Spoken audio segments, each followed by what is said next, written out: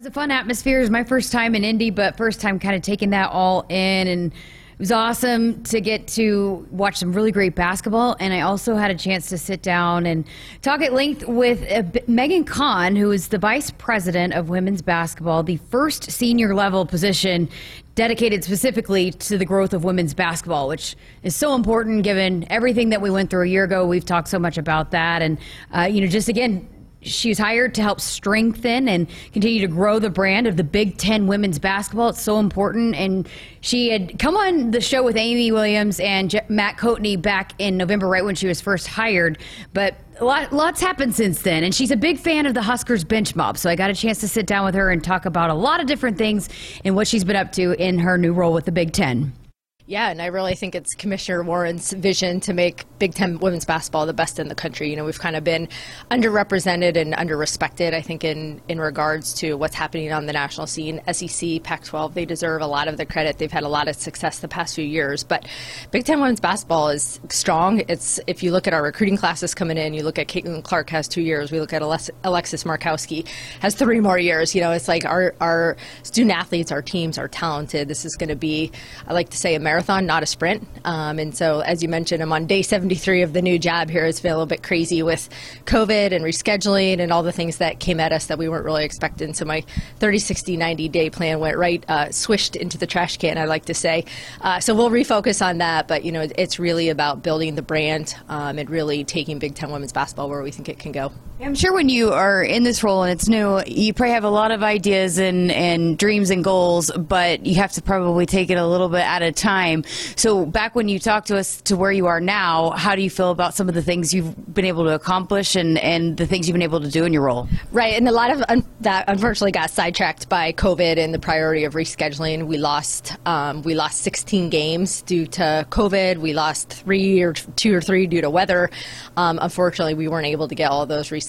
It did impact our championship run down the stretch, which is gut-wrenching for all of those that it affected. But it's resilience, and it's how they bounce back from that. And now it's a clean slate this week, and who's going to come out on top in the tournament, who's fighting for seeding in the NCAA tournament. A lot of the things, though, this has been really great because I was able to come in and build relationships right away. I was constantly on the phone with our sport administrators, constantly on the phone or texting with our coaches, and I kiddingly would joke around and say I either made fast friends or fast enemies, depending upon which way the cards were falling for them that day. But it's been great to come in. I think I might have said this on the show up front, and now it's kind of coming full circle here in Indy, is I have relationships in this league that I've known some of the folks for years. Amy was a player when Nebraska was recruiting me as I was a student athlete in high school. I played AAU ball with Brenda Freese's younger sister. I was a camper for Lisa Bluter and Jan Jensen when they were still at Drake before they even took the Iowa job. So it's been fun to come full circle, and they're like, you're all grown up now. So it's been a lot of fun, and we can capitalize, I think, on those relationships and that trust factor, and they know they have somebody in their corner fighting for them every day. You had mentioned just, the Big Ten and the conference and how tough that this conference is. I mean, what a finish, to have so many teams fighting at the end, to be, right there, to come down to the last day with multiple games on the line to see who was going to win the regular season. A lot of parity. How important is that for women's basketball to kind of have that competition there in the Big Ten? Yeah, and I think across the board, even outside of the Big Ten, there's more parity than we've ever seen before. Looking at already the games in the other conferences happening this week, and like you said, we had a fight to the finish on last Sunday coming down, and ironically 5 of our 6 games that day impacted tournament seed. So that tells you, which way the marbles were going to fall, how tough this week is going to be here to hoist the title on Sunday in NCAA tournament. And you look at some of the top 16 reveals. In the last one, we had 4 teams in the top 16, which is phenomenal. We would have 4 of our teams hosting in the first and second rounds of the NCAA tournament. And let's hope, we can make a deep run. I think with it, the Final Four being hosted in Minneapolis, which is in Big Ten country and a Big Ten city, would be awesome to have a team, if not 2 teams, there represented. So for Nebraska fans from the start, they get off to a 12-0 start, right? And then they've knocked off Michigan, they've knocked off Indiana, 2 top 10 wins, and yet they're not in the top 25. And so a lot of our fans have asked us, why is Nebraska not ranked in the top 25? Do you have a take on that, on why the rankings are shaking out the way they are? And I understand that the net ranking is kind of what's important for women's basketball, and we've kind of communicated that. But for like the AP top 25, there's a lot of focus on the men's side of that, and men's teams being in the top 25. Why do you think Nebraska couldn't crack that top 25 this year? They were right there receiving votes for so many weeks. That period where they had a ton of injuries, with Sam on the sideline and Jazz on the sideline, and then they get hit by the COVID bug. And that, I think, really disrupted their momentum for a little bit, but they seem, my gosh, they're, playing so well right now, and I'm hoping they're a lock for the tournament. The AP top 25 is a funny thing, and I think their momentum got killed at the wrong time of the year for them never to crack in. But, they're turning eyeballs now. Nebraska's probably the team that nobody wants to play this week because they're pretty dang dangerous. When we were talking before we started recording about your meetings with the NCAA selection committee. For fans that maybe be, curious, how does that all work when you're meeting with, the committee and maybe trying to push for teams, figure out what teams are in? How does that work? What's that process like for you guys in the conference? Yeah, and I always say the best part of my job is that we have really good product on the floor, right? Like, we would be having a different conversation if I even took this job, if we weren't performing at the level we're performing and where I said I think this league can be really strong for a few years. I meet with the NCAA Women's Basketball Committee. They're the ones who select the 68 teams this year since our bracket expanded. I meet with them on a regular cadence, and we go through the amount of information we walk through on every single team with them, their wins, their losses, their losses that were against top 25 teams or net 25 teams, and those are, good losses versus bad losses, and what top 25 wins they have, and what they're looking at, and say, okay, well, these are our teams for sure that are a lock. These are our teams on the bubble, and these are the teams that can maybe surprise some people, so don't write them off the books yet. And so I actually have my final meeting here coming up next week after our tournament concludes, in advance of the selection. We'll actually talk seeding. And so up to now, it hasn't been about where they're going to get the seed. It's been about who's in, who makes that 68 field, and then now we'll talk seeding. Like I said, hopefully we have 4 in that top 16 that would get a host. That's so exciting. You had mentioned earlier that you knew Amy Williams for a long time, and it's been so impressive to see what she's done with this team this year. What do you think it is about Amy Williams that makes her so good as a coach?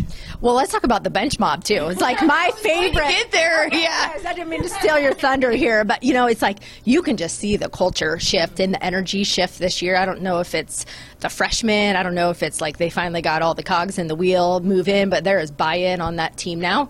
And, the team hit a couple bumps late in the season, but they seem to be rebounded well, and they're bought into each other, and I think they're bought into Amy and that culture, and there's a winning vibe that is very contagious with what they're doing and the energy that those freshmen and those newcomers are bringing to the team. Yeah, Big Ten Freshman of the Year, Alexis Markowski. How fun has it been to watch her make such an impact here so early? It's been phenomenal. Like I said, our league is just primed for success for a number of years. It's been fun to watch Alexis and Jamie, and it's like what your social team has been able to do with pushing that out on social. 8-time freshman of the week in the league, which is unheard of, and just really exciting, I think, for the future of Husker women's basketball. Okay, so Bench Mob, I know you've been a fan of them from the start. Do you have a favorite celebration? That's got to be fun to watch, just a bench so engaged, and they talk about how important that is to what this team is doing on the floor. They bring the energy, and they feed off of that. Yeah, so I have to tell you a funny story. We were actually talking about the Bench Mob during the game last night, and then we looked down and we're like,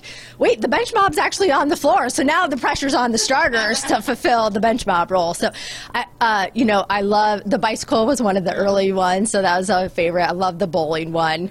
The cheerleading pyramids are pretty good. They're all good. I think it's creative. I'm excited to see what they're going to come up with. Did you see the dunk contest in the game last night? Yes, it's phenomenal. Like, they're so creative. I love the energy and that they have so much fun over there. Whitney Brown posted she was trying to get some votes, that she had her 360 dunk was the best of all three of those. But no, it's been fun to see you kind of follow along this team. I did want to ask you too, because another question that we get a lot of times from fans is about the streaming, that Big Ten Plus. A lot of the conference games for women are on the streaming platform, whereas the men are all on television. They can see that all the time. So is there any maybe conversations about that, about maybe getting more exposure for women's basketball on the TV platform as opposed to just the streaming platforms? Absolutely. It's one of the things that is key for me to build. I've already started building those relationships with Big Ten Network, and I will promise your fans Big Ten Network has definitely bought into women's basketball. I feel like we have a great collaborative partnership, and they recognize the growth of where we can go and see where we can go and know that this league's going to be good for a long time, and they want to put that time, energy, and investment into really broadening this. If you look at what wrestling has done on the network and on the social side, and of course men's basketball, and same with honestly Sirius, they've been great partners to us in exposure on the airwaves, and so yeah, that definitely is how we talk about growing the brand, I think, in that consistency and the messaging of the brand and that exposure through our television package. Yeah, because, it's a fun game to watch, and there are fun teams. Look what Caitlin Clark, you mentioned her. There's a lot of elite players in this league that if people had the opportunity to watch, I feel like it will continue to grow the sport and grow this league, right? Yeah, and there's so much momentum right now, I think, for women in sports and women's sports, and we're on the cusp of the 50th anniversary of Title IX, and there's more eyeballs than we've ever seen in the Women's College World Series, and the viewership we've already seen on the Big Ten Network. We'll have our highest viewed season we've ever had before, and so those are all promising numbers. I think I just heard the other day that ESPN sold out of all the ad spots to run during the Women's Final Four. It's probably never been done before, or it's been a long time since it's been done. So there's just a lot of it's tremendous upside, I think, and right place, right time for me to walk into this position. Well, we appreciate all that you're doing. Any final thoughts for our Nebraska fans that'll be listening in? Yeah, let's go. Let's make a deep run in the tournament. If we're raining threes like Jazz Shelley and getting boards like Alexis, I think we're in good shape. Appreciate your time and all that you're doing for this league and the growth of women's basketball.